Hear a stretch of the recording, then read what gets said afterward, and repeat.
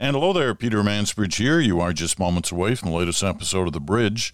It's Tuesday. That means feature interview day. And today's feature interview deals with the issue of Black History Month. That's coming right up.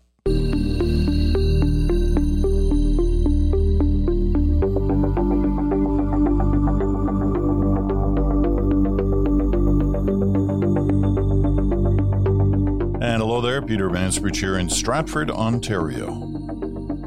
Tuesday here on The Bridge, feature interview day, and today's feature interview deals with the subject of Black History Month. I'll tell you all about it and who our special guest is in just a moment. But a couple of housekeeping notes, first of all, to keep in mind. Question of the week this week deals with the airline business and airline travel in Canada. Very controversial subject always. So we're focusing the question this way. If you had one thing that you could do to improve the way air travel operates, the way the airlines operate in Canada, what would that one change be? All right? What would that one change be that you'd recommend to make air travel in Canada better?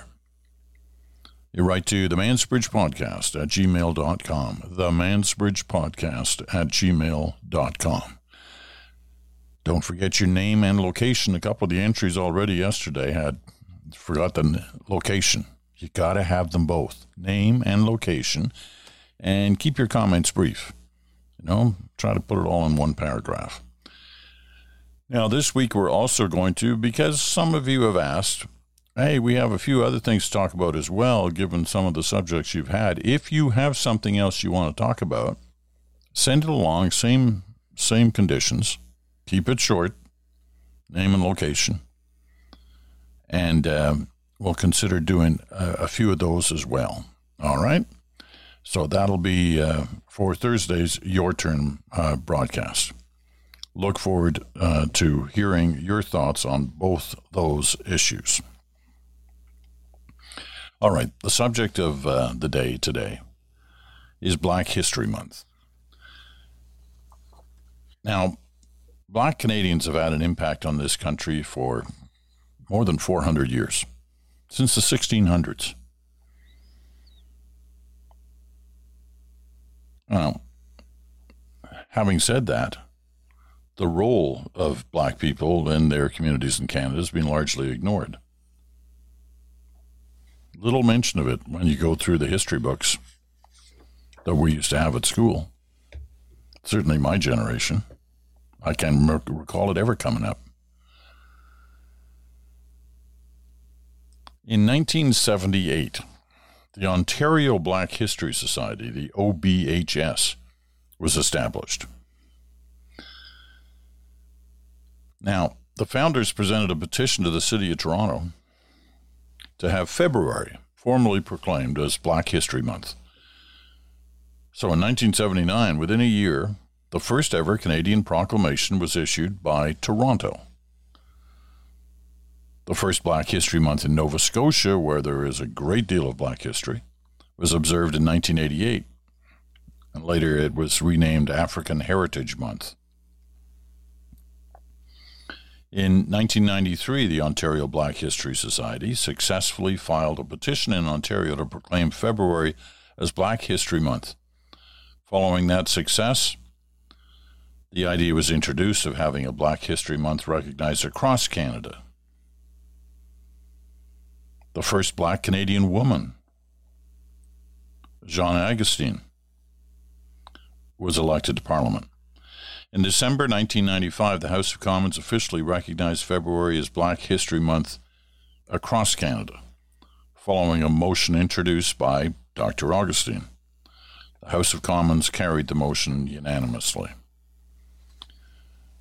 So, Black History Month is not new. It's been around now for some time. Generation and a half at least. But has it made a difference yet? Are we more aware of our country's Black history? Do Black Canadians feel more like their history is recognized as part of the country's history? Well, we're going to get to some of those questions today with our feature interview. And I think it's best. Well, let me tell you who it is, first of all. Okay, because no stranger to you. If you've watched television in Canada over the last, 20, 30 years, then the name Marci Ien should be no surprise to you. Marci Ien was a longtime anchor at CTV in the news business. She was a reporter first and then an anchor. That's a path that's taken by most anchors these days. They establish their journalistic credentials, first of all, as reporters, and then work their way into the studio. Marci Ien was the longtime face of the News on Canada AM at CTV. Then she went to The Social as one of the hosts. Popular figure, award-winning, all of that. And then for some crazy reason, she said, whoa, I'm going to get into politics. And she did, and she's a two-time representative for the Liberal Party in a downtown Toronto riding. And after the last election, she was promoted into cabinet. So this person who was on the national stage as a television news anchor is now on the national stage as a federal cabinet minister. But our feature interview today is not about politics. Kind of peripherally a little bit, but it's not that. It's not one of these sort of accountability political interviews. There's enough going on in politics right now, and, we've dealt with a lot of it on this program, and we will in the days ahead. I mean, the ArriveCan app business is certainly a major story this week, the scandal of the week, if you will. We'll get to that on Friday on Good Talk with Chantal and Bruce. But today is not about that. Today's discussion, today's interview, is about the issue surrounding Black History Month and how it affects one individual. And in this case, it's Marci Ien. So I don't want to interrupt the interview, so let's get our first break out of the way, our only break for the rest of this program. We'll get that out of the way right now, and then when we come back, we'll get into our interview with Marci Ien, who is the Minister for Women and Gender Equality and Youth, if you're wondering what her cabinet position is. That'll come up a little bit in the interview. But as I said, this isn't about politics. This is, for a lot of people, a much more important issue. Okay, we're going to take a quick break, and then when we come back, our feature interview with Marci Ien. Back right after this.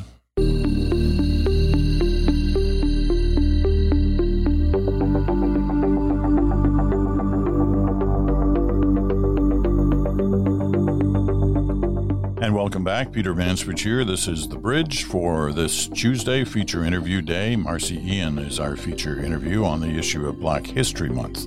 You're listening on Sirius XM, Channel 167, Canada Talks, or on your favorite podcast platform. Whatever platform you choose, we're glad to have you with us on this day. All right, enough from me. Let me get this interview with Marci Ien going right now. Minister, you were born in 1969, so you started schooling in the 70s. How much of a deal was Black history in the schools you went to in those early years? It wasn't, Peter, at all. I didn't see myself as a kid. And I remember it was grade 2. I was 7 years old. I had a teacher. Her name was Ms. Kerr. And she made the difference for me because she realized I didn't see myself in the curriculum. I remember her getting special books. I remember her taking her time, and she was an absolute inspiration. I actually have thanked her and continue to thank her because she saw me when others didn't. And I was in a school, I grew up in Scarborough. So this is public school in Scarborough, and so much diversity. Yet what we saw and what we were being taught, there was no Black history at all. You would think, well, Black people in this country didn't have a part at all in the history of it. And there's something very psychological to deal with when you think you're not part of the country that you're in. As a Canadian kid, Black kid, I thought, well, where do I belong? Well, and that's where my parents came in. But at school, there was nothing. Well, I want to get to your parents in a minute, because your dad was a figure in the Toronto education system, right? I mean, yes, he understood stuff. But first of all, I just want to clarify one thing about the class. You said it was a very diverse school, diverse class. So you weren't alone as a person of color, a student of color in your class. No, I was not.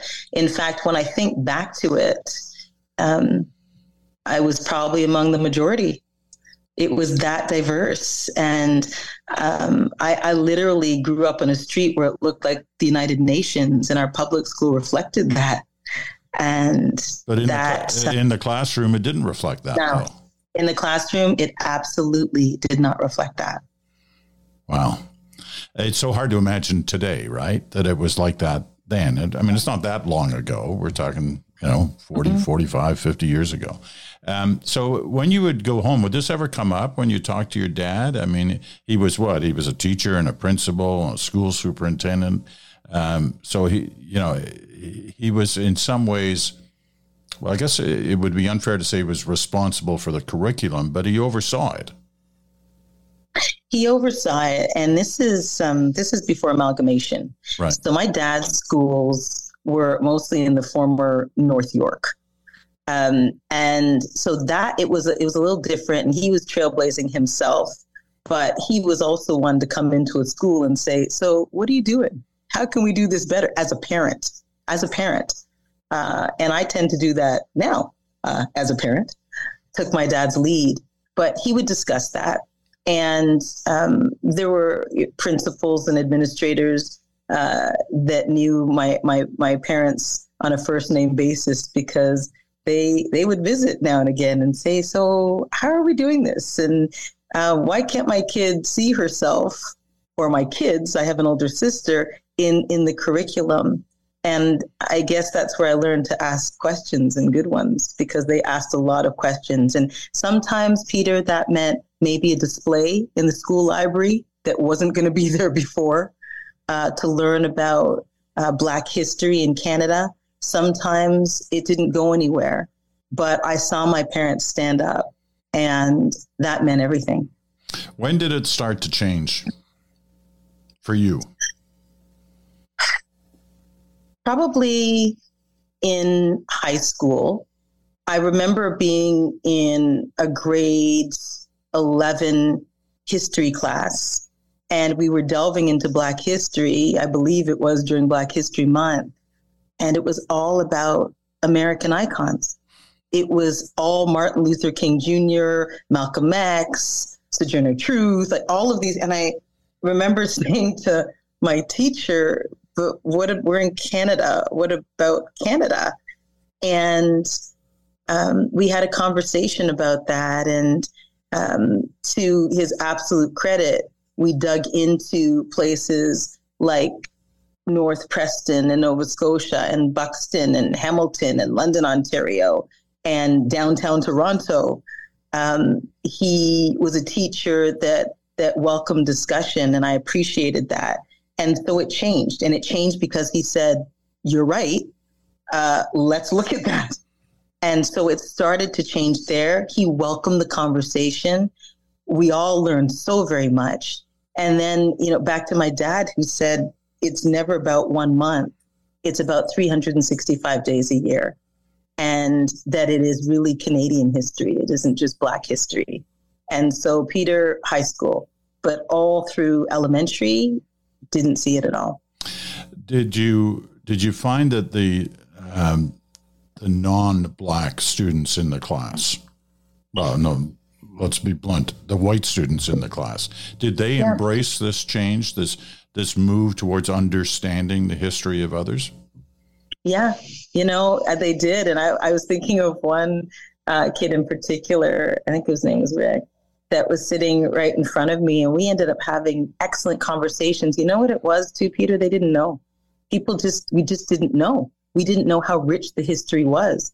And it's interesting when knowledge is shared and you go in depth and you do research, what you can find. But that's just it.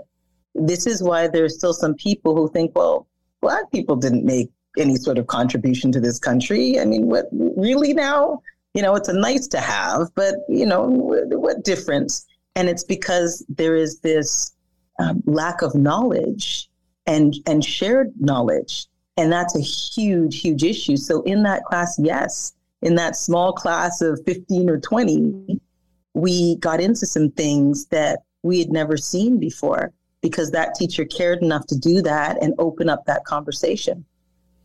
The lack of knowledge thing is, it's obviously, still there today. I mean, my son worked on the film Black Ice that was done here in Canada. Oh my gosh, what a great film. Oh, it's a great film. But there was so much in there I had no idea of. I like to think I kind of know Canadian history, but I sure didn't know that. No, I learned so much too. The slap shot. Yeah. Africville. Yeah. And what was going on with those hockey teams and the innovation and the perseverance. Nobody wanted them, but they did their thing and they were excellent. But that history and what those brothers uncovered and what your son, I'm sure. Helped to uncover on that, it was extraordinary. There was a lot I didn't know. And I lived in Nova Scotia for a while and I didn't know that. So it's that knowledge and continuing to uncover it, but wanting to uncover it. And that's another thing too, wanting to know more. Where are we now on understanding Black history? I mean, we've moved on from just in the schools. We're trying to educate in other ways, and film is one of them. But where are we as a country in trying to we're still having trouble understanding Indigenous history. Exactly. And those two histories are joined in many ways, Indigenous communities and Black communities. There's a lot there that join the two. But, I don't know that we're in a great place right now, Peter. We've got people questioning why Black History Month is even important, why Black history is even important. I look at this and I'm sad to say it, but I think there are so many, in fact, I know so many divisions right now. I look at diversity and inclusion in institutions and I see that they're being phased out, or others would have them phased out because we are under the assumption that there's a level playing field, and there's not. And until there is one, there is a need to know this history. There is a need to understand communities, various communities and where they come from, and frankly, understand white privilege. What's a level playing field? Why don't I tie that into the white privilege part of this? Okay. It means that we all have a fair shot. So I had a friend who said to me once, listen, I'm white. I come from a single parent household. My mom raised me, raised my brother. We came from a poor neighborhood. I have had to scratch my way and fight my way and try to shatter ceilings. What is this thing about white privilege? Because I was anything but. And I said to her, if we both show up at an interview, same backgrounds, and you, for example, are from Jane Finch, I'm from Scarborough. White privilege means you get through the door. And you get through the door because of the color of your skin. It gives you a pass. If I go to that door, same background, maybe it's a single parent family and all of those things, I may not get that opportunity. And that is what privilege is. It's not about economics and background. It's the privilege of of being white and being able to access places regardless of income, regardless of background. And that is not the case for Black people, diverse people, Indigenous people, a lot of the time. So level playing field means we both go to the door and we have a fair shot. Have things improved, though? Like, I mean, things are better, no? So much is better. I mean, each generation, it gets better. My parents, shared so many stories about the things that they encountered. They came here to go to school in the 60s, and my dad was a porter. He had to, have a couple of jobs just to pay for his education and sustain himself, and my mom as well. And so I look at where we are now, the fact that I could have had the career, or I did have the career that I did in broadcasting, and the fact that I am where I am now means progress. And there are others before me. So yes, but that doesn't mean we can take our foot off the gas pedal. That doesn't mean we don't still have to have conversations like this. It doesn't mean we don't have to push, and it doesn't mean that we don't share in an honest way as to what it feels like, what life is like, and how we can all do better. And that's where allyship comes in, because nobody can do this work alone. I want to talk about that in a second, but let me just ask you one question about yourself and your kind of background and how you've encountered white privilege, how you've encountered racism. I mean, people look at you and see a very successful, young Canadian through university, through the media landscape, reach the highest levels. Go into politics, you win, you're in cabinet.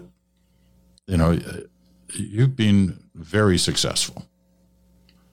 But can you say at the same time, yeah, I have, and I've worked hard to get to where I am, but things have happened along the way?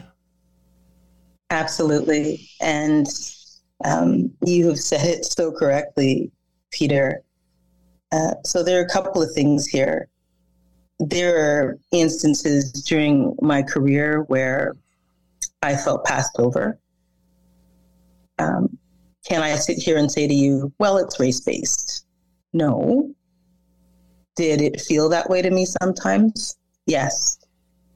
Did I put pressure on myself? And I did this because I knew that I was in spaces and wanted to make sure that there'd be others coming behind me to try to be as excellent as I could be.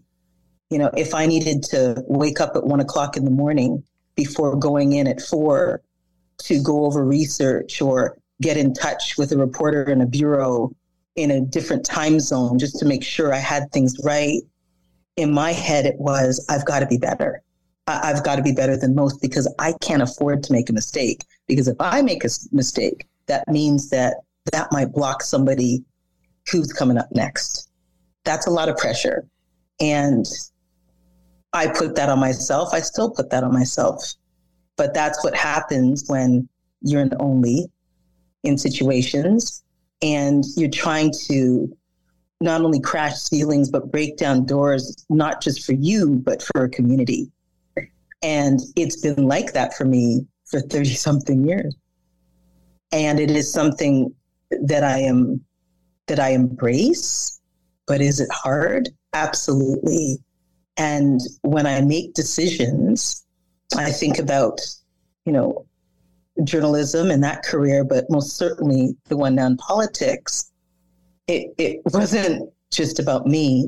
It was, okay, I don't know that I'm entirely comfortable with this. This isn't anything I ever wanted because I didn't ever want to be a politician.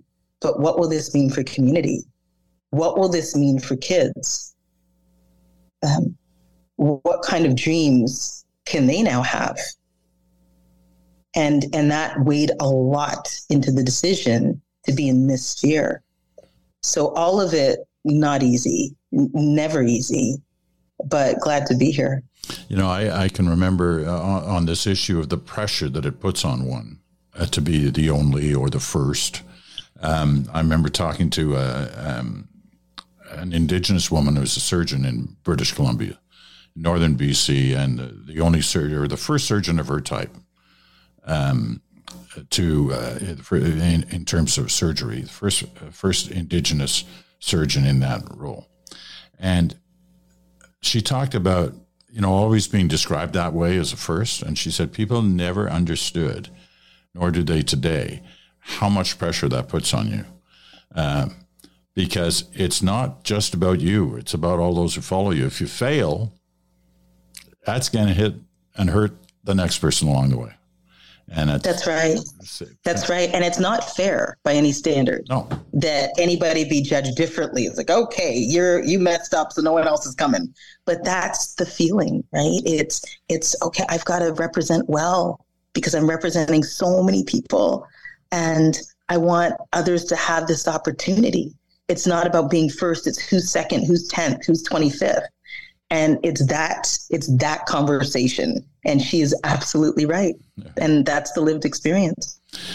You talked about allies, and it's become this thing on trying to, you know, deal with anti-Black racism, that you need allies, that you've got to search out allies. Well, you're, in a very different field than you were in the media. You're in politics, and creating allies outside of your own party can be a really hard thing.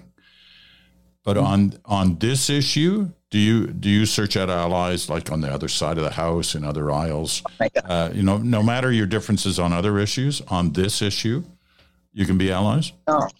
Oh, absolutely. And so here's the thing. And this is when you don't know, because I'm still a new politician. It's been a couple years in, yes, but still learning a lot of things. And the first thing I did was reach out to my so-called critics. And there's an allyship there. We may be on different sides, on different benches, but I have everybody on speed dial and they have my number and we meet and we talk and it's important. And frankly, it's what Canadians want to see. It's working together. And yes, the allyship is there. And I'm glad that it is. But that doesn't mean when I walk into the House of Commons and walk by pictures on walls and really don't see myself ever, that isn't chilling sometimes. There's allyship, but at the same time, I feel like an outsider. And it's something that I almost have to prepare myself for every time I'm in Ottawa. And I need to be really honest about that. It's not easy to go in spaces and places and not see yourself. But it's getting better. And I sometimes think, with all respect to our forefathers, and I will be very frank about that too, apart from Jean Sauvé, our forefathers, we need other pictures on those walls. Is it any better in politics than it was in the media, or is one progressed further than the other? The field of politics versus media. Such a great question, because people wondered why I was even making this move into politics, because they saw what sometimes was hurled at me as a reporter or as a host. And they would look at, for example, my social media and say, have you lost your mind? Like, we see the hate that comes your way, and now you're getting into politics. That is the worst possible decision you could ever make, because it's going to be 15, 20, 50 times worse.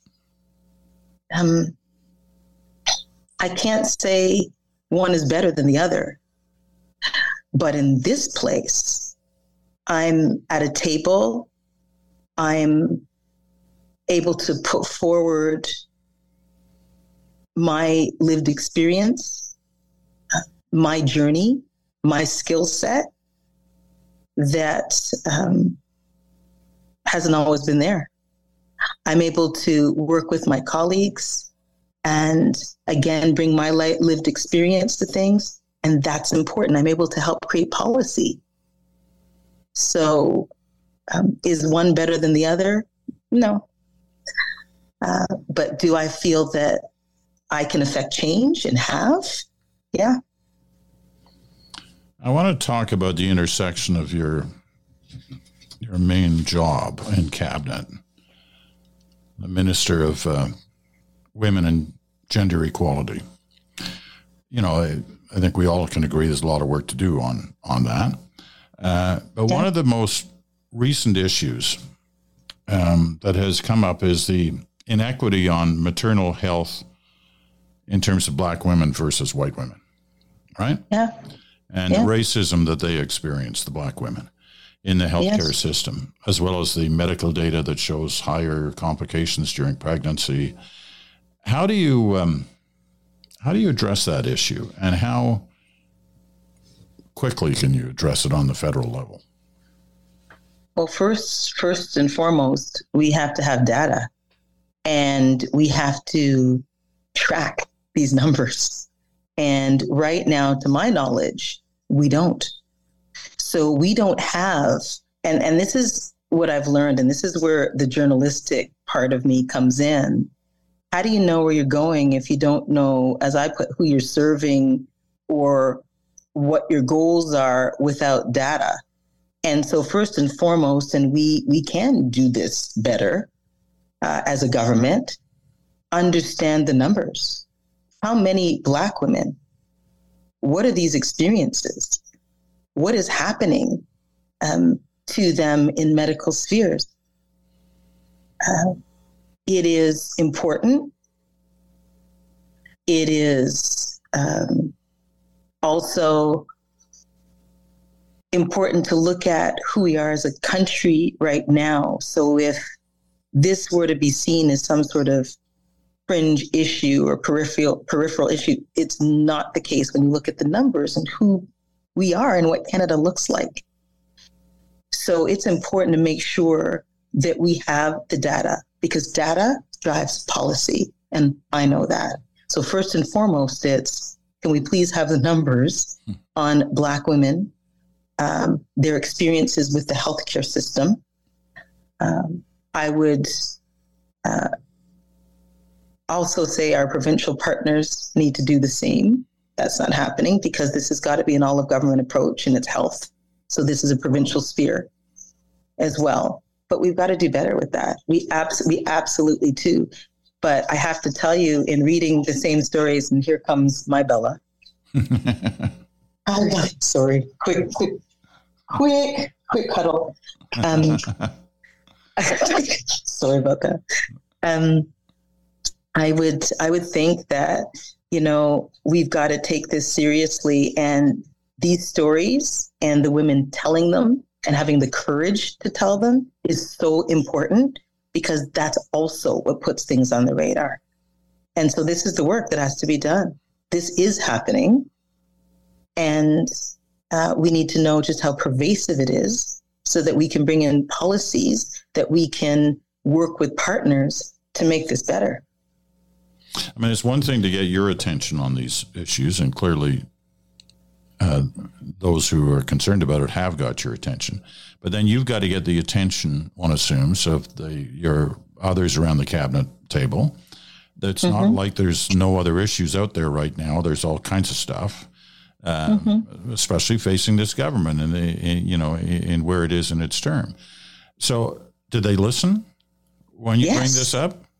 Yes. And that's the thing. And these are the things that people can't see. You know, there's cabinet privilege and all of these things, but my voice at the table, who I am and what I brought there, there's some respect there, and I so appreciate that, and I so respect my colleagues. Yes, they do, and so does the Prime Minister. Yes, and so I've seen things change. I've seen and heard when I put things forward, how action has been taken. And this, I know you're absolutely right. We're in hard times right now. There are a lot of decisions to be made, a lot of things on the table, but that doesn't mean that this can't be brought forward. And that doesn't mean that people won't listen and that work can't be done. We can walk and chew gum at the same time, and we need to. But you'd think if you need data, more data. Yeah, we definitely do. But you'd think that that would be something that you could get approved, right? I mean, everything costs money. Everything costs money. It's true. And yes. And I mean, I look back to the pandemic and just the lack of data there, right? Like there's a lot we didn't know and there's a lot that came up. And if there ever were lessons to be learned about data and who was being impacted, boy, did we ever learn them there. And so, yeah, I mean, it is the data, and it's something that we will be discussing, and we'll be discussing in a more fulsome way, because we see the inequity and the inequity in the healthcare system, and the stories that have been brought forward are valid and need to be listened to, and change needs to come. And, you know, that's all I can really do, Peter, is be an advocate and push and engage with my colleagues. But I do see that works. You know, I was thinking as we were talking about former Justice Minister David Lametti, and one of the first things that we did together was a ban on conversion therapy. I literally just got there, and it was the first thing that we worked on. And he was so open with why he wanted to do this. He had heard from people in committee, people that had gone through conversion therapy. And he said, no, we've got to actually tighten this up. We can make this better. So we actually went back, made it better and stronger because of who we listened to. And so things can get done. And there is allyship between cabinet. There's so many other examples, but that's a big one.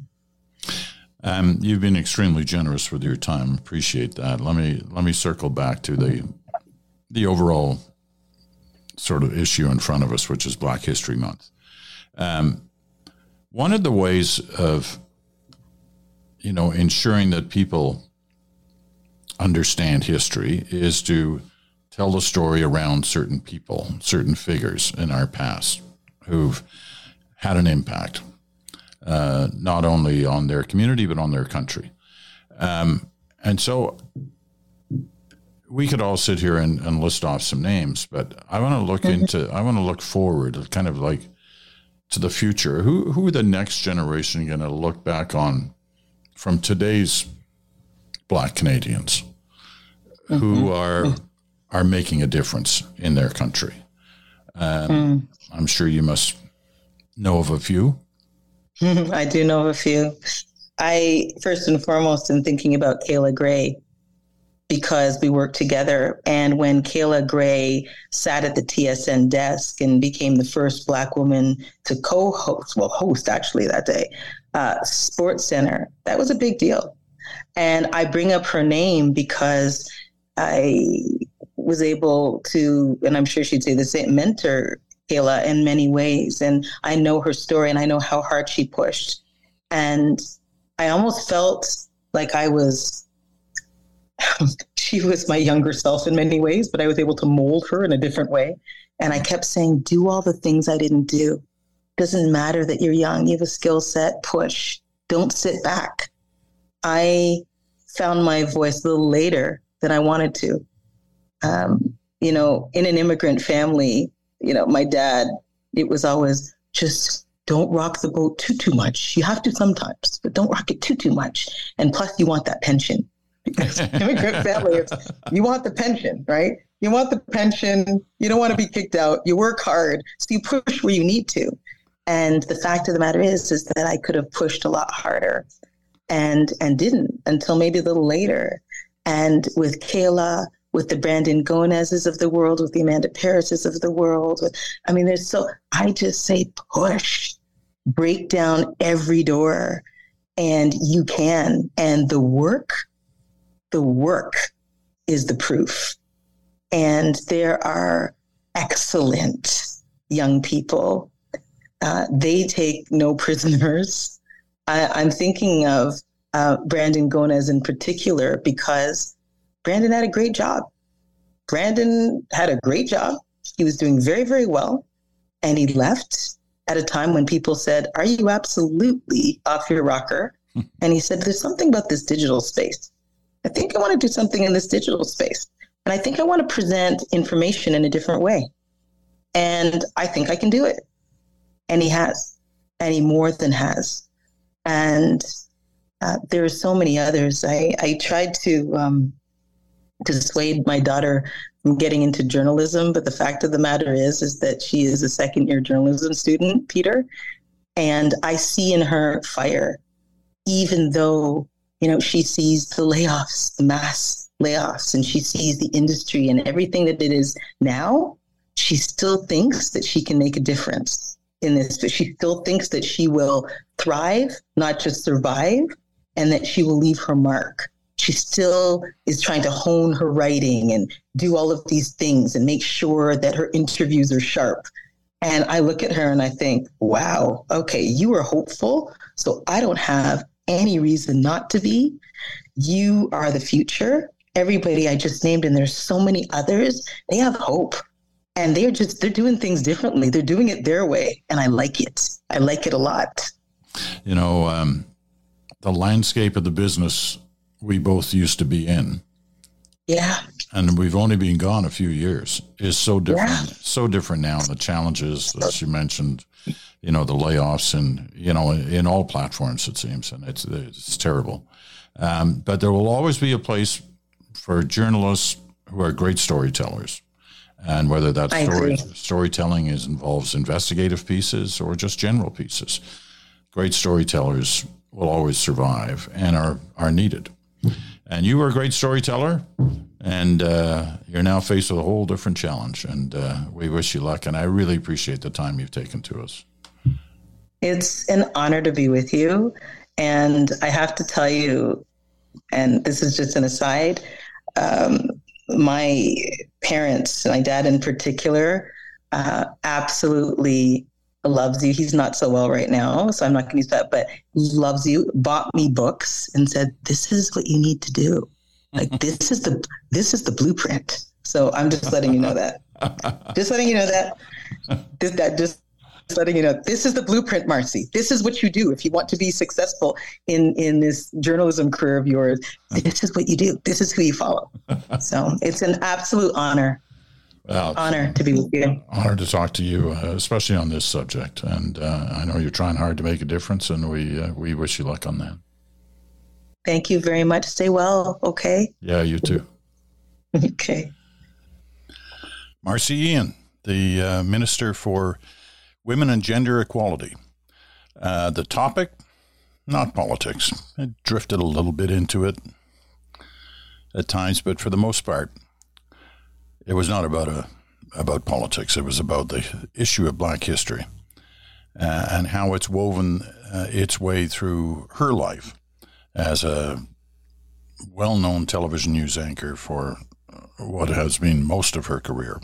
And of late, in the last couple of years, her career as a politician and a federal cabinet minister. I enjoyed the conversation, and I hope it's given you something to think about too on this month. Because it's an important month on the calendar, as we are constantly looking and searching for that answer to that question: what is a Canadian? So we'll think about that. All right, that's going to wrap it up for today. Tomorrow, Wednesday, is Encore Wednesdays, and we have a special Encore edition tomorrow. It's can you read whatever you want to read these days? It's an Encore edition from a little more than a year ago. I hope you enjoy that on a second hearing or a first hearing if you didn't hear it the first time round. It's an important subject as well. Thursday, your turn. And the question of the week is, if there was one thing that you could name that would change the airline industry to improve it in Canada, what would that change be? And you write to the Mansbridge Podcast at gmail.com, the Mansbridge Podcast at gmail.com. Please remember your name and the location you're writing from, and keep your comments brief. If you want to talk about something else, including this conversation about Black History Month, don't be shy, write it in. The deadline is 6 p.m. tomorrow night, Wednesday night. Okay? 6 p.m. tomorrow night, Wednesday. So looking forward to hearing your thoughts and your comments. I'm Peter Mansbridge. Thanks so much for listening on this day, and we'll talk to you again in 24 hours.